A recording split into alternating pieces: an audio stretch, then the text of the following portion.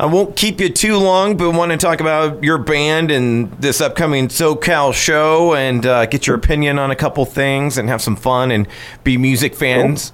Cool. Well, I guess we should start at the beginning, at the music, the collision of love and hate, and a really good album, man. I've been listening to it, and I'm sure you get this a lot, but it's an album that sounds classic, but yet new at the same time. So I guess that makes it kind of timeless music in the end.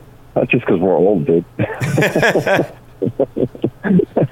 When we set out to do this, we really didn't have any kind of set idea what we're going to sound like. I knew I didn't want to sound like my old band, and Ray didn't want to sound like his old band. And it's kind of just what came out of us. Yeah, man, and it's on display. Ray's voice is soaring, and your guitar playing just shredding, and just the beginning here. Really, the two of you working together and figuring things out. That album's getting about 3 years old now, right? Are we thinking about new music already, or what?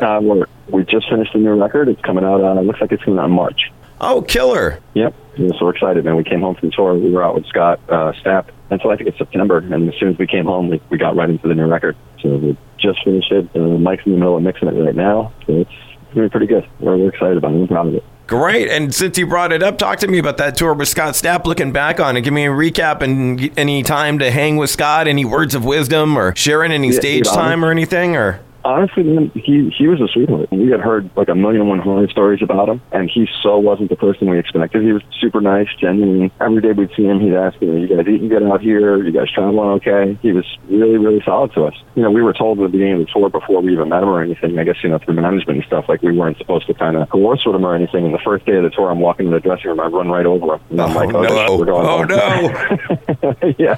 And so I grabbed him, and I realized it was him. I was like, oh, no. And he was totally cool. He was just a really nice guy, man. He went out of his way to really make us feel welcome. And he was great. That's killer, man. Was there one tune that you were rocking out to each night on the side of the stage? Did you find yourself like any of the old Creed tunes or anything? I wasn't like a big Creed fan when I was a kid. I was more like a metalhead. But getting to see him do them every night, I was like, wow, this stuff's actually pretty good, So I actually, I started watching him a little bit here and there. I never got to see his full set, but I've seen I probably seen the whole set over, the whole 2 months that we were out, just by singing 2 songs tonight, 3 songs, the next night, stuff like that. Right. Hey, speaking of shows, we should talk about this coming up, man. Thursday, January the 16th, the House of Blues Anaheim. I've been a bunch of times, man. It's always a big party. The Metal Allegiance annual NAMM bash, if you will. Their all-star band. They're kind of like, do you play fantasy football? Yeah, of course. How'd you do this year? I made it to the Super Bowl, but lost in the Super Bowl. Oh. So my team didn't show up this year. Carson got hurt. It was just bad. I had Chris Carson, too. He was pretty solid all year. Yeah, he was great. In the last game, and I think I got 9 points off him. I think I lost by like 13 or something like that. I was so mad. Saquon Barkley killed me, man. I took him number 1 overall, and he did nothing all year, and then at the end, he killed it. Yeah, he had some game last week. Yeah. I mean, he helped me win the loser bowl. We had the consolation bowl, so I get like $50 back, but I'm out 200. But are you a Giants fan too, I imagine, or? Yeah, unfortunately this year, yeah. It's been pretty rough for being a football fan here. Yeah, but you got to, Danny Dimes, at least that's something to build upon, him and Barkley, and you got some good young receivers. He'll be all right. I think he's going to be good. They got to do something with the coach, though. I'm not a big fan of him. I haven't been since they got him. His system just is crappy. Yeah. It almost looks like he pulled his playbook out of Tecmo Bowl from 1986. Trying that Bo Jackson play every time. Yeah, exactly. Here you go, Saquon. Yeah, just run. Just run. We ain't going to block for you, but run. Take the ball and run. Yeah, exactly. Are you coming out to the what do you call show? The NAMM show? Yeah, I'll be out. I'll be out at the NAMM show. I'll be out at the NAMM convention doing all of that. Yeah, are you going to be out there as well? Do you have any signings? I'm supposed to be by ESP's booth a little bit. And I think I'm doing something with EMG. I haven't gotten all my itinerary back, but I know ESP's, they got me passes and stuff like that. I know EMG had sent me some stuff. So I'll swing by everybody that we've worked with over the years. So, but I think ESP. I'm sure you've gone a million years. Is it like friend or foe? Is it like catching up with old friends and seeing people once a year? Or is it like, I got to go to NAMM? I haven't been out in a couple of years. I mean, I was supposed to go out last year and then couldn't happen. Past 2 years, I just couldn't get out there. But yeah, dude, I love going out there. I mean, running into, all my old friends that I haven't seen in forever and just, the gear companies that I've been with forever. So it's cool. It is chaos, man. It is a trip. It's insanity. I usually try to get out of there on Saturday. And speaking of the show that you're going to be playing at, what a lineup. You guys, Trauma, Ex Mortis, a great local band, and Metal Allegiance, which is like I was starting to say, a fantasy football team, man. It's like, let me take this singer from this band, let me take Chuck Billy and have Charlie Benetti play drums, or Mike Portnoy play drums, and, this guy Shred on it. It's insane. Yeah, it's great. We've done, I think, probably like 5-6 shows with those guys already. We were out in California with them last year. We played LA, we played San Francisco, we played Vegas, Phoenix. We played out with them in New York. We just did Chicago with them for Halloween, which was really cool. We always have a blast with those guys. They're a blast. They're a pitcher. Since you guys are homies, is there a bromance between you and one of the guys in the band? Or I know most of the time. Chuck, I know forever. Blitz, I know since I'm like a teenager. He lives 5 minutes from me, so I got to come up in the scene. My old band when I toured with both of those bands. And the Testament guys, Greg Christian played with me in my last band. So I know all those dudes forever. So it's always cool to see him. John Bush did me sing for Anthrax, my old band toured with him, so it was awesome catching up with him again after all those years. So yeah, we know a decent amount of those dudes. I loved hearing the Metal Allegiance play those old Anthrax songs, and hearing John sing them one more time. It was like, room for one more and stuff. Some of that stuff off the first album. He's such a nice guy too, man, and just live, he's unbelievable. He's like a little machine. He is. He's got the voice of an angel, man. He can sing and scream and do whatever the hell he wants. Do you know if there's energy too? Oh yeah, and still running around like a maniac. I know some years for the Metal Allegiance, I've been to most of them. They do a theme each year. Is there any sort of theme? I don't know about this one. I know when we were out in Chicago, they just did Black Sabbath. To see Blitz do all the Sabbath stuff was killer. I don't know what they're doing on this one, to be honest with you. I know Jeff Loomis is stepping in for some things, which is awesome for me. I'm a huge Jeff Loomis fan. Oh, really? I know he's doing some shows. He's doing something with them. But yeah, I haven't heard any special thing that they're doing. I just know there's a ton of people. Any other names you could tell us that are going to be there that night? I know Loomis is going to be there. He's usually not. I think one of the guys from the Misfits, I think Doyle's going to be out there. Probably Alyssa. David Lombardo, that used to be with Slayer. He's going to be at this one. Oh, Lombardo? Which is cool. Yeah. It should be pretty badass watching him play some of this stuff. So yeah, it should be cool. Be a couple Slayer tunes or 12, hopefully. I hope so. What do you make of that, man? Do you think it's for real, or do you think they're gonna like Motley Crue and come back in a few years talking about Slayer? When you think about that kind of money that Motley Crue made, if Slayer gets offered that, I would assume that they're going to go back and do it again.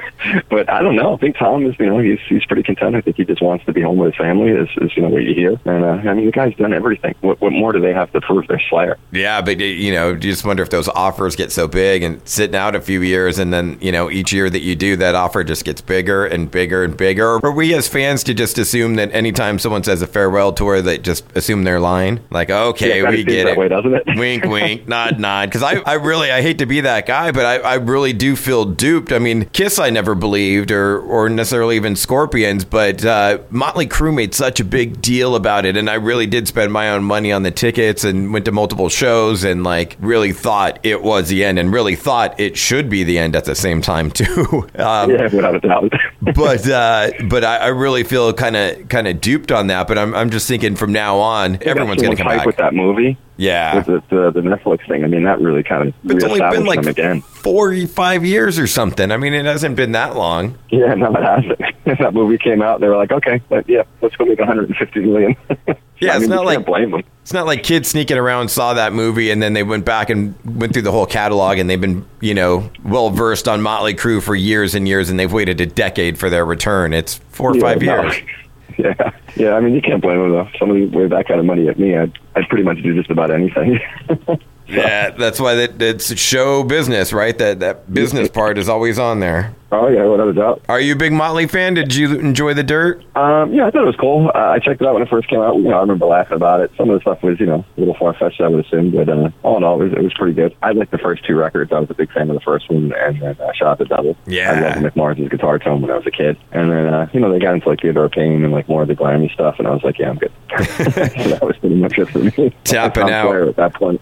Hey, I was going to ask you, just to have some fun, like, who would be your Mount Rushmore of shred? Like, who were the, say, 4 guys that really influenced you as a player? Probably Alex Skolnick was a big one for me. Oh. And then I got to play with James Murphy, who replaced him in Testament. James had stayed at my house for months on end. Sometimes when he just sits to play guitar. Oh. So James was a big one for me. Ingrid Malmsteen, obviously. Probably Joe Satriani and Steve Vai were really big in the beginning for me, too. Yeah, so you grew up on, what was that, the Surfing with an Alien? Oh, yeah. And then the Summer Song and all that. 12, 13 years old, yeah. Locking myself in my room with a record player, just learning how to play some of those licks and stuff like that. We didn't have YouTube back then. No, you had to wait around MTV and hope the video came on and yeah, how's he playing that? Yep. Sit there with the VHS and hit play and record at the same time and hope you caught it. Oh yeah, I remember doing all that. Or you get the title choppy, you get the video, it's halfway through the title. Yeah, I was listening to those guys. I know Steve Vai and Joe are getting inducted into the Heavy Metal Hall of Fame, which I think we're going to hang out at the day before the show. So it's kind of cool for me. I get to go see that. Watch those guys get connected. I'm hoping they're going to play. Oh, yeah. The Wednesday night before, they always do that down the street from the NAMM convention. Yeah. So I've never been to it, so I'm checking out. My manager said he was, getting us in there, and then he said Steve Vai and such, and I was like, yeah, I'll go. So that's all I needed to hear. More chaos, man. That more chaos going on at that event as well, but luckily they have a bar. Good. Are you going to be there now? Maybe. We'll see. You got my number. If you're going to do something that night, just call me. We'll be around looking to do something, I'm sure. Yeah, for sure, man. Get a beer. Are you a beer guy? Dude, honestly, I quit drinking months ago, so I'm really not drinking anything anymore. But now, we social and hang out and the life of the party, whether I drink it or not. You'll see. Well, nothing wrong with that, man. To each their own. And I know if I ever want to get rid of my gut, I'd just quit the drinking and be there. But maybe one of these days. To that age, years of Red Bull and vodka, we're just starting to. Oh yeah. Toll where I was feeling crappy, and I was like, yeah, enough is enough. That was it. Well, Freddie, man, I won't keep you too much longer. I just want to play a little game I like to play with everyone I talk to. A little game about being a music fan and to kind of show your roots a little bit more. But I'm going to get you a little bit outside your comfort zone a little bit, okay? All right, cool. So, being a music fan, we're all aware. We're talking about Slayer earlier. They're part of what they get nicknamed the Big Four, right? The Big Four of thrash metal. Metallica, Slayer, Anthrax, Megadeth. That's the Big Four. That defined 80s thrash metal. Yep. So, me as a dumb radio guy and trying to have some fun, doing all these interviews, I came up with a little game and a little evolution of that. So if that's late 80s thrash, we go into the 90s and you look at the first half of the 90s for what I like to call the Flannel Five. So curious who would be your favorite. Not that this could happen or that they're around or a real band anymore, but just your overall favorite out of the Flannel Five, which is Nirvana, Pearl Jam, Stone Temple Pilots, Soundgarden, Alice in Chains. It definitely would be Alice in Chains.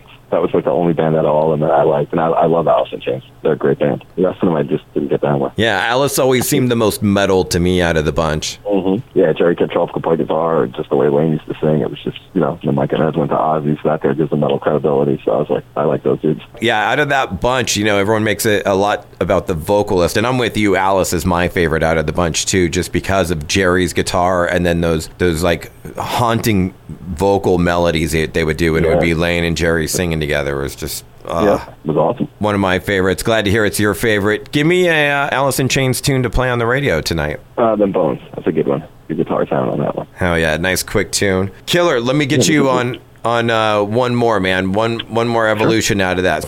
That's early 90s. We'll go into more late 90s and add one to it because why not, right? And we'll call this one the new metal six-pack. So this is going to be Rage Against the Machine, Korn, Linkin Park, Slipknot, Disturbed, System of a Down. Gotta be Slipknot. Tell me why. Joey's drumming was phenomenal. When that first record came out, it was like, holy cow, how is that guy even doing that? He took David Mordos style and just brought it to another level. That first record came out, it was like, whoa, how do you top that? You can't, and then they had the crazy mask, and that was just what a metal band should be at that point in time. And he wrote a lot of those guitar riffs and stuff, too, to come to find out. Yeah. Incredible. All right, and pick a Slipknot tune to play on the radio as well. Dude, I'm horrible with their names of their songs. The first one off the first record, I don't know the name of it. Wait and Bleed? Yep. Yep. Killer, man. We'll rock that. Dude, Freddie, it's been fun hanging out, talking with you. Hope to see you at NAMM or one of the shows or something running around. Just before I let you go. My number, so just shoot me a call or a text. Okay, Killer. Dude, you rock. Thanks for checking out the entire podcast. Now just hit the subscribe button. That way you get it sent to you directly. And follow me on social media at MikeZ967. Don't miss the radio show, bro. Wired in the Empire happens every Saturday night at midnight on 96.7 KCal Rocks, online at kcalfm.com. Adios.